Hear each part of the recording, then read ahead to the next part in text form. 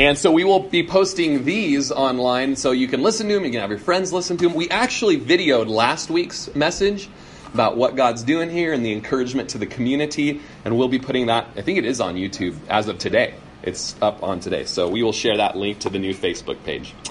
Enough with the nitty-gritty announcements. Let's get into the Jesus stuff.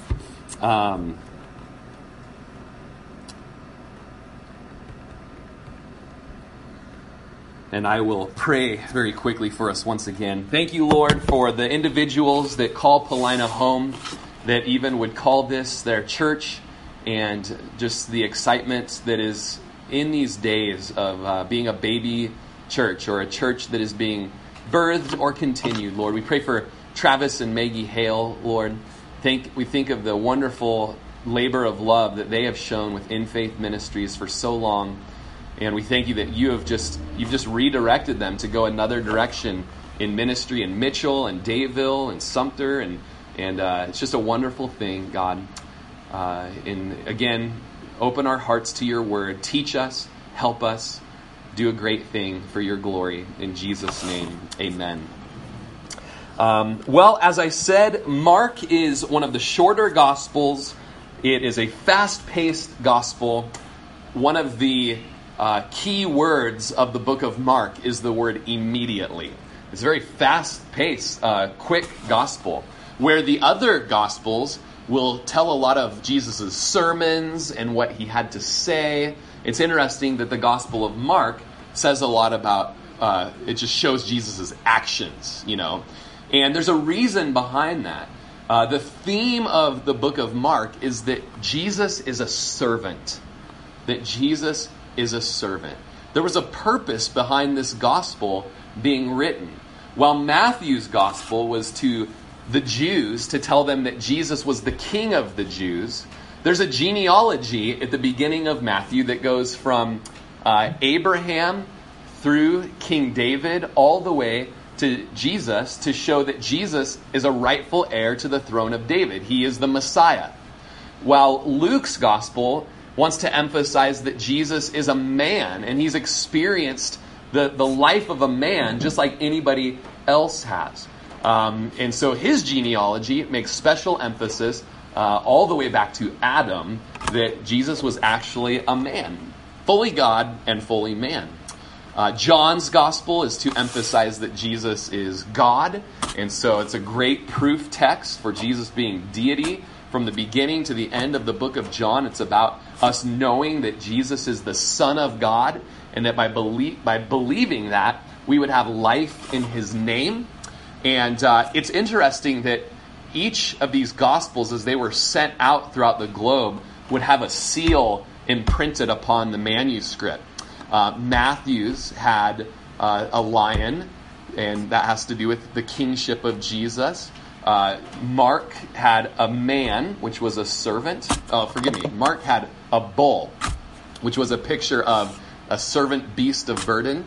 Luke had a man, and that was the theme, is the manliness of Jesus, I guess. I don't know, I guess his buffness. And John had an eagle, speaking of the deity of Jesus. It's interesting when you read the prophets, such as John the Revelator or Ezekiel, that the cherubim around the throne of God, they have these different facets to them. If you were over here, it looks like they've got on their face, the face of an eagle, or over here, the face of a man, or over here, the face of a bull, or over here, the face of an eagle. And it's interesting that those kind of help bring worship to just the fullness of who Jesus is as king, as servant, as man, and as God. So, that being said, the theme of Mark is Jesus the servant. A key verse of the book, it's really easy one to memorize. In fact, we just went through this book with our youth group, and I've been encouraging those kids to memorize this verse. And it is this: "For even the Son of Man did not come to be served, but to serve, and to give his life as a ransom for many." And so that's in the context of Jesus telling the disciples, hey, if you want to be great, you need to be the slave of all and the servant of all. For even I, the Son of Man, I could be totally being served and worshipped right now, but I've come to give my life and to walk a life of a servant. It's a wonderful thing for the youth to hear so that they would learn to serve each other in their homes, among brothers and among sisters and among friends. But you know what? It's a wonderful thing for us to hear, even here in Paulina. This is a new season, and there's probably tender feelings, and it's, change is hard.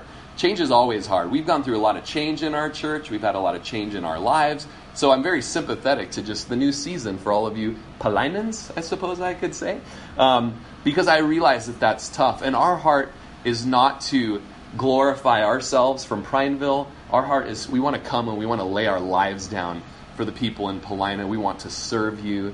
And I would encourage everybody that's a part of this fellowship, let's look for ways that we can esteem others as better than ourselves and serve others, because that's a great picture of who Jesus is. It's going to bring great gospel proclamation to this community. It's interesting that Mark is the author of the gospel, but it's believed that he was actually the secretary of Peter, and that Peter was the one that gave the information for this gospel. We recently had a man in our church say, you know what, I don't think I believe the Bible anymore. I don't think I can trust it. There's too many manuscripts and variations in the text, and you know what? There's too many other apocryphal books, and it's just all one great big conspiracy for man to be controlled. I'm out.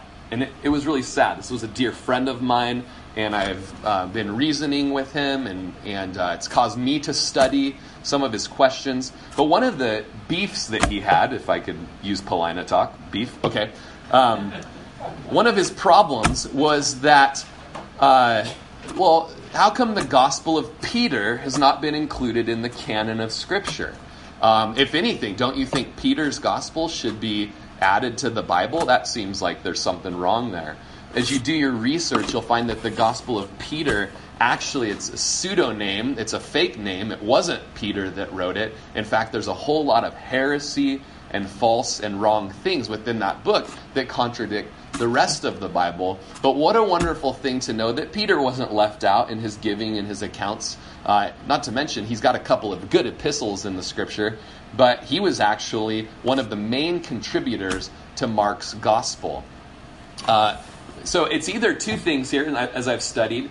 Either Mark was a secretary who just wrote word for word the memories of Peter, or he was, what I've read recently, his interpreter.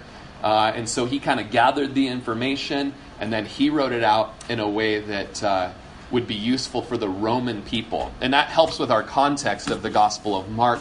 Mark was written to the Romans so that they could hear, as Gentiles, the good news of the gospel. It was being sent into the Roman provinces. And much like our day and age, which is a fast food culture, hey, give me the information, give me my Twitter feed or my Facebook feed, give me foxnews.com, give me, my hamburger in my truck window and I'm driving off, That was kind of Rome back in the day. They wanted the information, they wanted it fast, and how beautiful that God cared enough about the Gentile Romans to give them a book that would help them understand the gospel and pass it along right away. So that's something that's great about the fastness, the quick pace of this book. A little bit about Mark.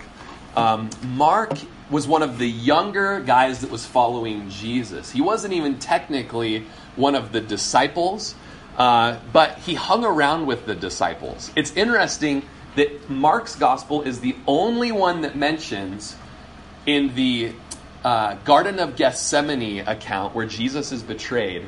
Mark's gospel is the only account that mentions a young boy, probably about 16 years old, who was around the Garden of Gethsemane when the soldiers came to arrest Christ. There was a young man that was there kind of in the midst of it all, and he was caught by the guards to be arrested, but he ripped away his garment and he fled from the garden naked.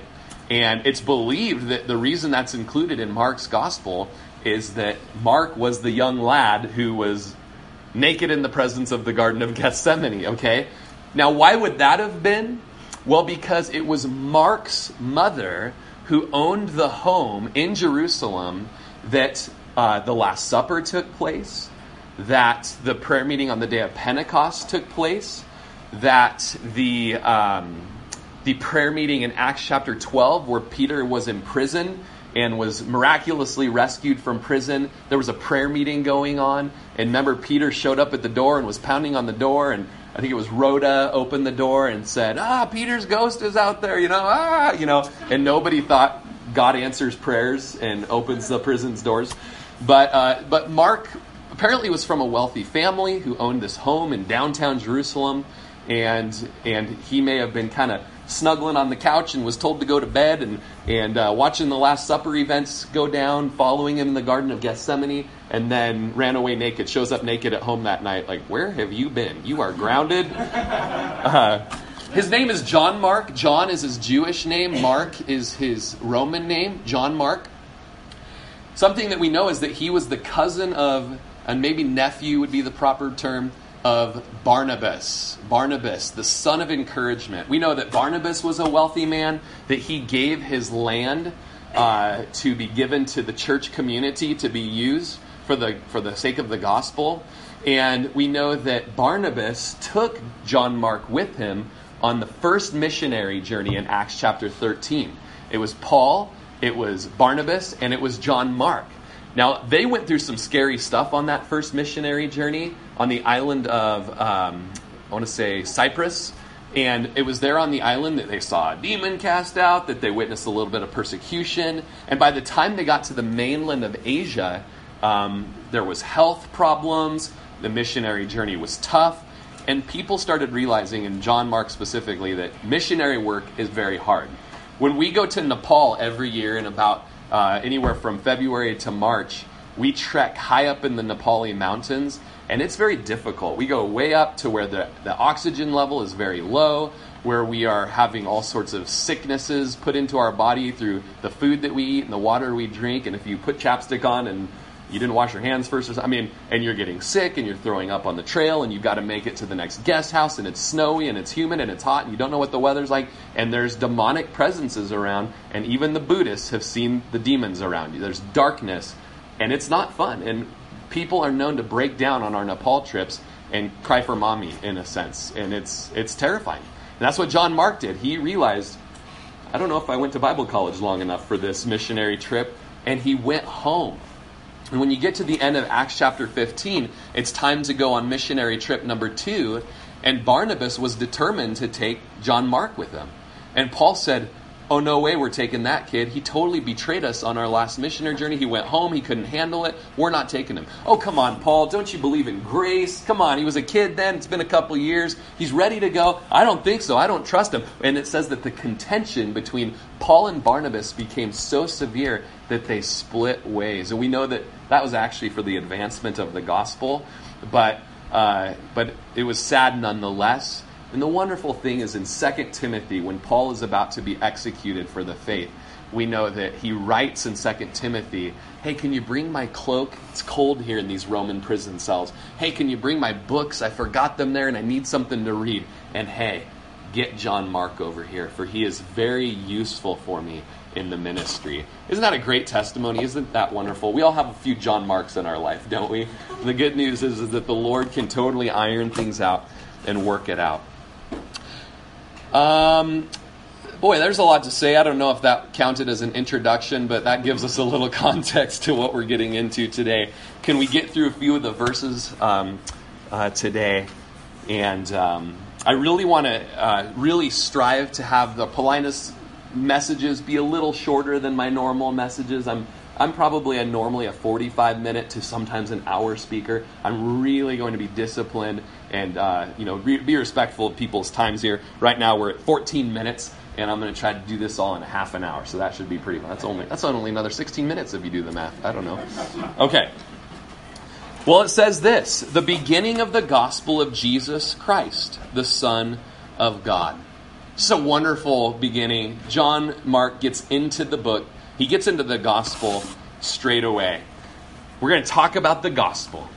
Don't you love the sound of the gospel? I don't know if you appreciate even the word gospel yet. It means good news. In the Greek, it's the word evangelion, which is where we get our word evangelism, sharing of the faith. It means the good news from the battlefield. And I love military history. I love those stories from the Civil War and World War II or whatnot, where there's been a big battle going on. All of the surrounding village people are wondering how it happens. And that courier or that rider on a horse is sent running full speed back to the village to say, we whooped them, or we beat them, and it's good news from the battlefield. And everybody cheers, and they feel free. And that's how we can feel about the gospel, as we tell our friends about what Jesus has done. He has delivered us from our sin and our bondage. He's dealt with our sin. He's forgiven us of our sin. And now we can live a life of wonderful debt and gratitude to that good news. I don't remember what the movie was. Maybe I shouldn't even say what it is. I just remember Jennifer Lopez was in it. And she's walking along a city street, and she gets her high heel stuck in a manhole cover. Or if you're in California, a work cover. I don't know. You can't say man around here anymore. But she gets her high heel stuck, and like a garbage truck is coming at her, and she's going to die. And Matthew McConaughey, I think it was, jumps into the road and rescues her and, saves her life. And she's like, oh, for the rest of my life, I owe my life to you. I must serve you. And that's all I remember from that movie. But it was a good one, I'm sure. And I'm sure it was only PG. So you can watch it with your kids. What I mean to say in all of this is we understand that God has rescued us from certain death. We have that same response, that debt of gratitude of, what can I do but serve you for the rest of my life? And as we hear of the gospel of Jesus Christ, we see Jesus introduced by Mark as the Son of God. Jesus Christ, the Son of God.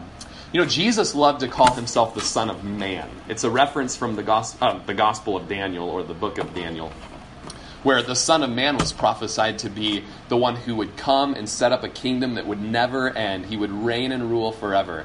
So Jesus would always say, I'm the Son of Man. But he was also called the Son of God. He would call himself the Son of God. Especially in the Gospel of John, he would be eventually arrested and killed for blasphemy, saying that I am God because I'm the Son of God. We're studying Revelation chapter 2 right now. Today we studied the church of Thyatira's letter from Jesus. And Jesus calls himself the Son of God with eyes like a flame of fire and feet like fine brass. So he's the Son of God. In other words, he's God. It's because he's the Son of God that he's able to be the perfect sacrifice for our sin. No other man, as good as they might seem to be, has that perfect spotlessness that would be able to atone for the sins of the world. But because God came and lived the perfect life and died the sacrificial death of a sinner, we can have confidence that our sins are paid for. It's important to know that Jesus is the Son of God. Verse 2 says, as it is written in the prophets, behold, I send my messenger before your face, who will prepare your way before you. The voice of one crying in the wilderness, prepare the way of the Lord, make his paths straight. And so every good king has a good convoy going ahead of him to prepare his way, to prepare the roads, and to prepare the people. And Jesus, our king, had a great convoy going ahead of him in the person of John the Baptist. The prophets bore witness of this convoy, I guess you would say, coming ahead. It was in Isaiah and it was in Malachi, that John the Baptist was prophesied. That he would be a messenger, that he would prepare the way. And I love, there's a lesson in servanthood for us. John the Baptist came to prepare the way and get out of the way. Like he came, he did his work. It'll say in just a little bit in verse 4 there, he came baptizing in the wilderness and preaching a baptism of repentance for the remission of sins. Then all the land of Judea and those from Jerusalem went out to him and were all baptized by him in the Jordan River, confessing their sins. And so John the Baptist really fulfilled this prophetic ministry over his life, coming in the spirit and power of Elijah, Matthew chapter 11 would say. He would come and he would restore the hearts of the fathers towards the sons and the sons towards the fathers. He got the people ready for a revival. He essentially set up the big tent for the revival that was coming. He let people know of their desperate need for a Savior and that they were sinners. And they would come and they would be baptized. he would come and prepare the way for the Messiah, and he would get out of the way. It's interesting. In another point, and I just kind of have departed from my notes today, and now I'm just preaching from memory, which sometimes I do. At another point, the disciples of John would talk about Jesus and how he's baptized, that Jesus has disciples, and what are we going to do about him? It seems like he's kind of taking our people, and that church over there is getting bigger than our church, and what are we going to do? And John just said, this is supposed to happen this way. All of our followers, we want them to go to that church. We want them to go be followers of Jesus. I have prepared the way, and now I want to get out of the way. And John says something at that point that's beautiful. He says, he must increase, and I must decrease. I heard one pastor say when he was asked how many people go to his church, he didn't even give an answer. He just said, he must increase, and I must decrease. We want to grow the church of Jesus, not our own personal congregations. But with that being said, John had an incredible ministry. He came, and it's interesting, in the scripture, we see a few different types of baptisms. Here we have one of the first ones, and it is a baptism with the element of water. And it was done by John the Baptist, but also in the New Testament, we see it being done by really any man that is a minister of the gospel of Jesus, or woman, Paul tells us that it's not something we should be proud about. Like, I baptized so-and-so, and I baptized, and I got 30 baptism notches on my belt today, or anything like that. But he just says, man, it's a wonderful way to show the world, I have repented of my sins. You maybe have heard it described as, baptism is an external symbol of an inward change. It's from Romans chapter 6 that I have died with Jesus, but just like Jesus didn't stay dead, I am now raised to new life.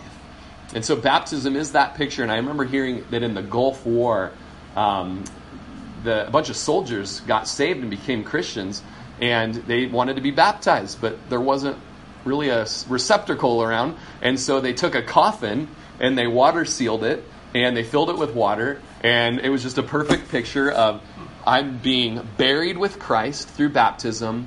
The good news of the gospel is Jesus didn't stay dead. He's not still on the cross. We can take those crosses down off our walls and have a man on them, because he's not pinned to that cross anymore. He's risen from the dead to new life, and so too we have the same resurrection power within us. As Galatians says, I've been crucified with Christ. Nevertheless, I live. And the life that I live by faith in the Son of God, who loved me and gave himself for me.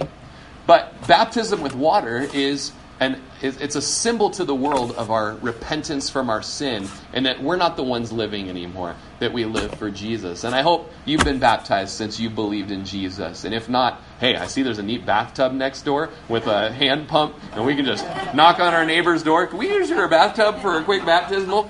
And we'll get that done. I've been eyeing that thing since I first came to Prineville. That's a perfect baptismal. But there's also the baptism with the Holy Spirit. And let's go ahead and just see where that is real quick. In verse 7, he preached saying, there comes one after me who is mightier than I, whose sandal strap I'm not worthy to stoop down and loose. I indeed baptized you with water, but he will baptize you with the Holy Spirit.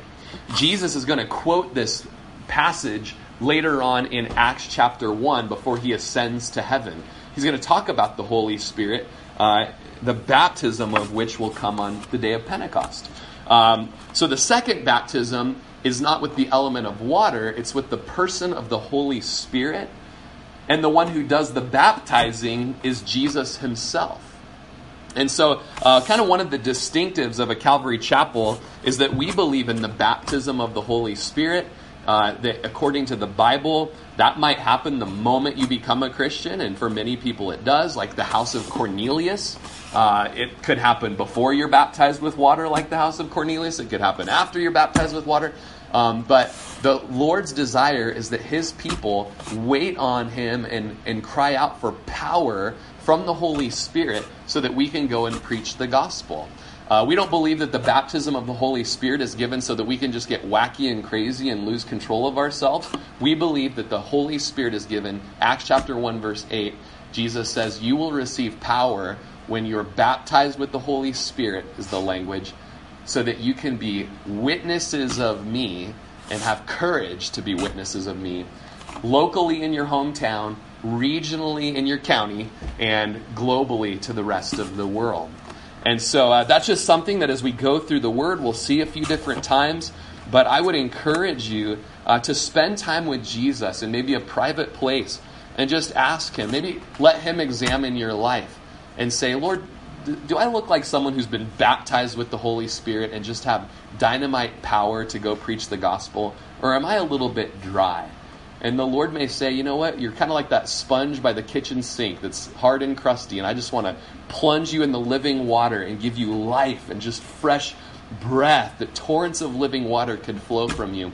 I want to give you spiritual gifts, not that you can be all sorts of crazy, but that you can edify the church and that you can display Christ to the world. It's interesting that John's description here was that he was clothed, this is in verse 6, he was clothed with camel's hair and with a leather belt around his waist, and he ate locusts and wild honey. Now on a day like today, doesn't a nice camel hair garment just sound so nice?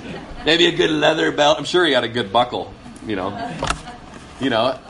Funny, I heard a story that a man was picked up on the side of the road, crazy, claiming to be John the Baptist. And so they had to put him in a straitjacket, and they put him in the squad car, and they got him all the way to the jailhouse, and they got him out, and they put him in the cell. Well, there happened to have been another crazy man picked up that night, and he was in the cell already. So 2 crazy guys in one cell, and the first is screaming out, I'm John the Baptist, and I've been sent here by Jesus. And the other crazy man looked at him and said, I didn't send you out. He was claiming to be Jesus. Okay, forget it. But a very unique personality in the scripture, wouldn't you say, John the Baptist? I have a kid's Bible that when you open it up and you get to the John the Baptist story, it's like a guy with a camera came and surprised John the Baptist by a tree, and right when the camera gets there, he's like putting a bug in his mouth, and it just simply says, John ate bugs, and it's like, oh, you weren't supposed to see that, as he puts the legs in there and swallows it down. John ate bugs. Maybe they go down better with honey. I don't know. The cousin of Jesus, faithful to the end. He would proclaim the truth, and later on he would end up being beheaded as he stood up for the truth of the morality of the scripture. But he was one that prepared the way for Jesus. And that's something that we want to do. That's what I want to do as a servant. I want to prepare the way for Jesus, and then I want to get out of the way. And that's what all of us should want to do. Lord, what are you doing in Paulina? How can we make room for the Holy Spirit to make room for Him in our midst so that He can do His work, John chapter 14, of making Jesus known in this place. We will study a little more about John the Baptist next week, where Jesus will come and be baptized, and then Jesus will go on out into the wilderness to be tested. So much to say. Man, I wish I just lived here with you guys, and we could just pull an all-nighter and just talk so much about Mark. But it's a really fun book. It's really fast-paced. It's probably going to feel a little fast-paced for us here. In a sense, I feel like God is, He's put us in a slingshot, and He's like launching us into something right now. And He's just brought the Gospel of Mark to kind of help be a catalyst for that in our lives. And Johnny, you can come on up. I